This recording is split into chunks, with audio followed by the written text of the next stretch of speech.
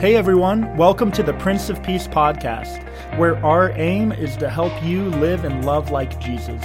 I'm Lauren Vlad, one of the pastors of Prince of Peace. We're glad that you're here and we hope you enjoy.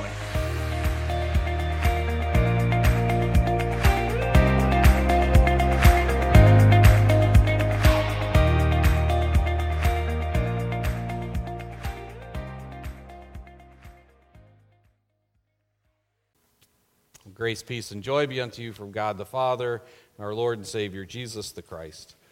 Amen. Well, happy Christ the King Sunday. It's indeed a festival Sunday, but as we hear some of the crucifixion narrative for today, it becomes clear that there are some somber undertones to this day. Pastor Lauren reminded us once again in the connection point this week that celebration of Christ the King did not come into the life of the church until 1925, and it was a papal response to rising nationalism and secularism around the globe. Fascist parties were springing up in countries all over the globe, as were communist movements. Webster defines fascism as exalting nation over and often race above the individual, and that stands for a centralized autocratic government headed by a dictatorial leader, severe economic and social regimentation, and forcible suppression of opposition. And all of that was made possible because there was this rise of communism as well, to have something to rail against. And there were ways of leading in this world that were becoming more and more problematic in that time. And they certainly came in conflict with the humble servant way of Jesus our King. And so this Sunday exerts that this humble way is actually the most powerful way to lead in the world. And there is this inherent juxtaposition that the suffering servant king, whose way of service overcomes all worldly principalities and power brokers. Christ rules above all powers and dominions of this world. Jesus is Lord and King of all of our living. And these are foundational parts of our faith, but they were in serious question as the rise of communism and fascist movements, like the Nazi Party in particular, were creating a tinderbox in this world at that time. These authoritarian movements were on a collision course, and the Christian voice should have been an antidote to their explosive power, but instead it was co-opted and became a driving force for some of the violence instead of peace. The institution of Christ the King Sunday became a mere speed bump in the road of the church being drawn into fomenting the call to arms. In his book, Nazis on Copley Square, historian Charles Gallagher explains the theological landscape of Christianity in the early 20th century that gave rise to this dangerous rationalization for fascism by Christians. He begins by describing what was in itself a good thing that got turned in on itself in the shape of mystical body theology. He explains that its central tenet is that everyone baptized as a Christian shares the same physio-spiritual being. We heard it in our second lesson for today, Jesus Christ as the head of the body.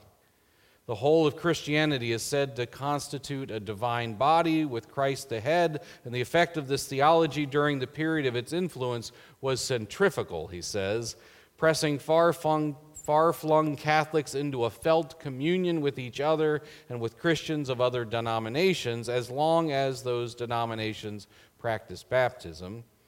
In practical terms, this made for a newfound sense of solidarity among Catholics. If Christians were hurting elsewhere, Catholics were enjoined to feel their brothers' and sisters' pain, and pain they felt. Beginning in the 1920s, Christians became the targets of systematic political persecution by leftist regimes. The first of these struggles was in Russia in the wake of the October Revolution of 1919, when the outcast dissident Vladimir Lenin returned to lead the Bolsheviks into power.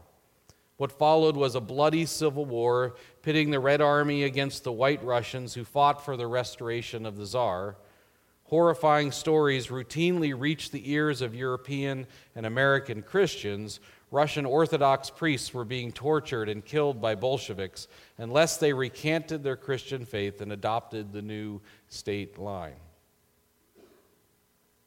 So Christians were rightly upset about what was happening to fellow Christians around the world at the hands of communists. And so for leaders on the emerging American Christian right, the Russian Civil War was a holy war. Major Protestant right-wingers such as Elizabeth Dilling of the Mothers Movement, George Dirthage of the American Nationalist Confederation, William Dudley Peely of the Silver Shirts visited Russia during the Civil War. And in the 1930s, they flitted on the edges of the Christian Front movement, sometimes lending public support, sometimes providing encouragement behind the scenes. More importantly, they emerged from their experience of the Russian conflict with a new Christian theology of war. Bolshevism had become an enemy to Christians everywhere. And so what he focuses on his book then is on this Christian Front movement and what was happening here in the United States at that time. Because these concerns about fellow Christians around the world being abused and killed at the hand of communists was being seized upon and manipulated by anti-Semites that pitted Christians against Jews and justified violent ends for the sake of their own power. Of course, was happening in a disturbing way in Germany at the time, but it was also happening on our own soil under the guise of what was called this Christian Front. The famed Catholic priest / radio celebrity named Father Charles Edward Coughlin at the lead, there were an estimated 30 million Americans, and remember, a much smaller country at that time, 30 million Americans regularly turning into his distortions of the Jewish people and justifications for the militarization of Christians as he gave his regular radio program. He gave huge talks to large crowds. I saw a picture of a filled stadium in Cleveland that he was speaking to at the time.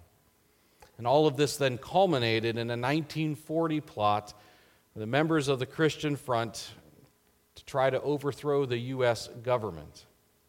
It remains hard for us to imagine things like that happening here in our country. And in fact, it was so hard then, and support for those involved ran so deep that they were acquitted of the charges, even though the FBI had voluminous evidence of their crimes.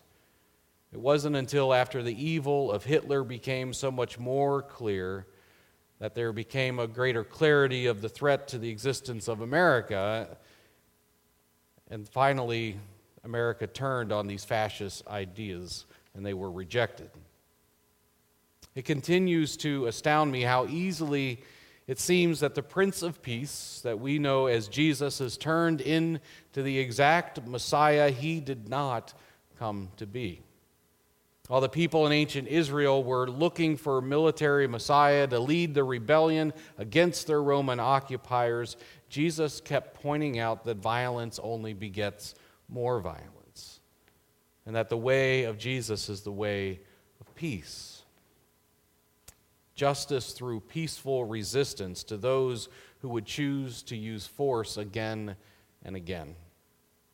It was, in fact, a peaceful revolution that saw the rise of Christianity within the Roman Empire to its place as the state religion, but that, of course, led to this peaceful message being co-opted and distorted to such horrible results throughout history.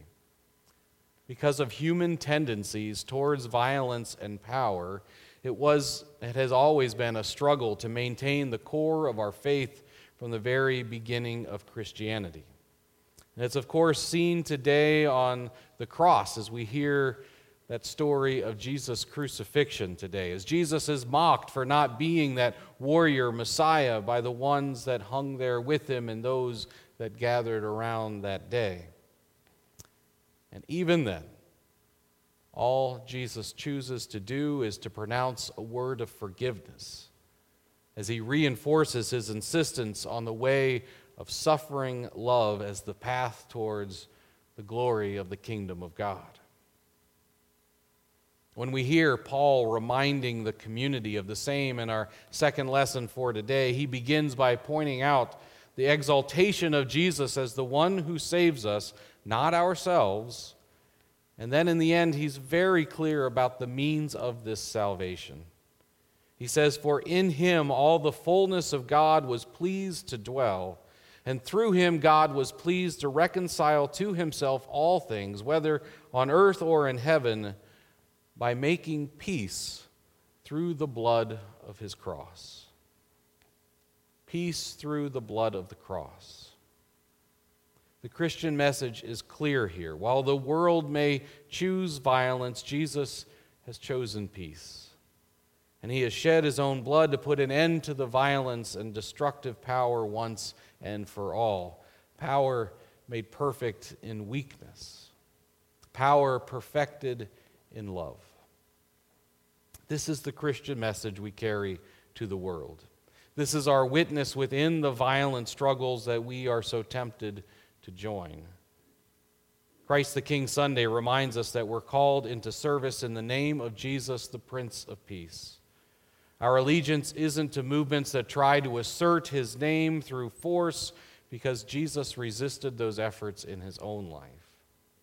He chooses to die instead of pursuing them.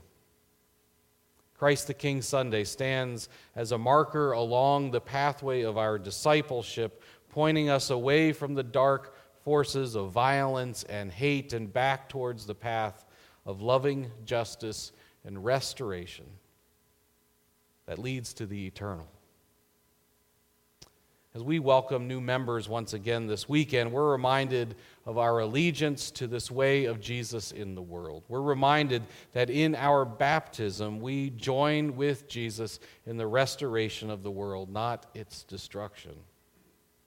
Thanks be to God for the calling in our lives to live and to love like Jesus, and for this community of saints that helps us to continue to see the way. Amen.